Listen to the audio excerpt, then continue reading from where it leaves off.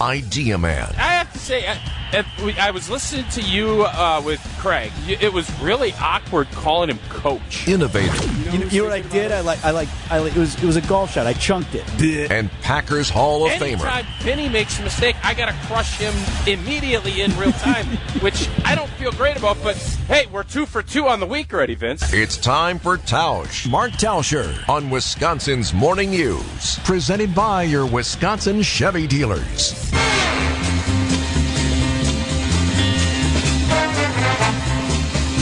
7:55 on Wisconsin's Morning News. Mark Tauscher on the morning show, sponsored by your Southeastern Wisconsin Chevy dealers.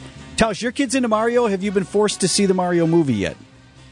I have not been forced to see the Mario movie, but we're still an old school house, so we do the Mario Kart and big battles over. Normally, it's Mario or Luigi that you want to be as the driver, and then you get the super blooper car because it's the fastest. But a big battle for Yoshi.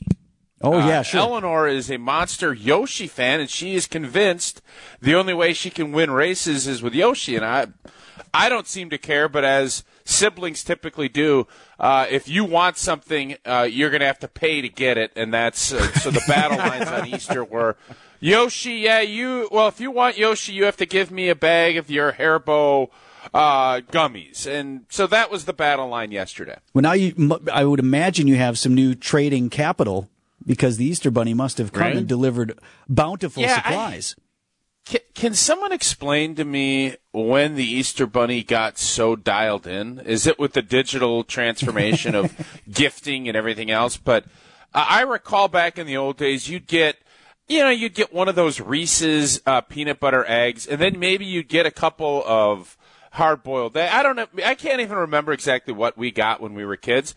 But I see the Easter Bunny dropping off slippers and baseball batting gloves and stuff that really fits in. I just am wondering, where on earth the Easter Bunny's timeline has definitely sped up and has gotten a lot better as far as how to selectively give gifts.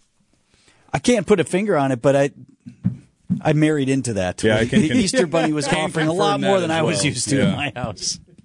Yeah, the Easter, it's really incredible. And then I started thinking yesterday as we were sitting around, and there's Peeps and there's all these other things that are just god-awful for you.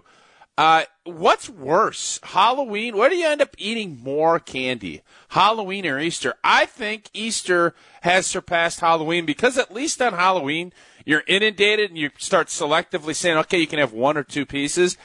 Easter, it's kind of a free-for-all. There's cake, there's torts, there's, cookie cakes, and then you still get to your Easter basket.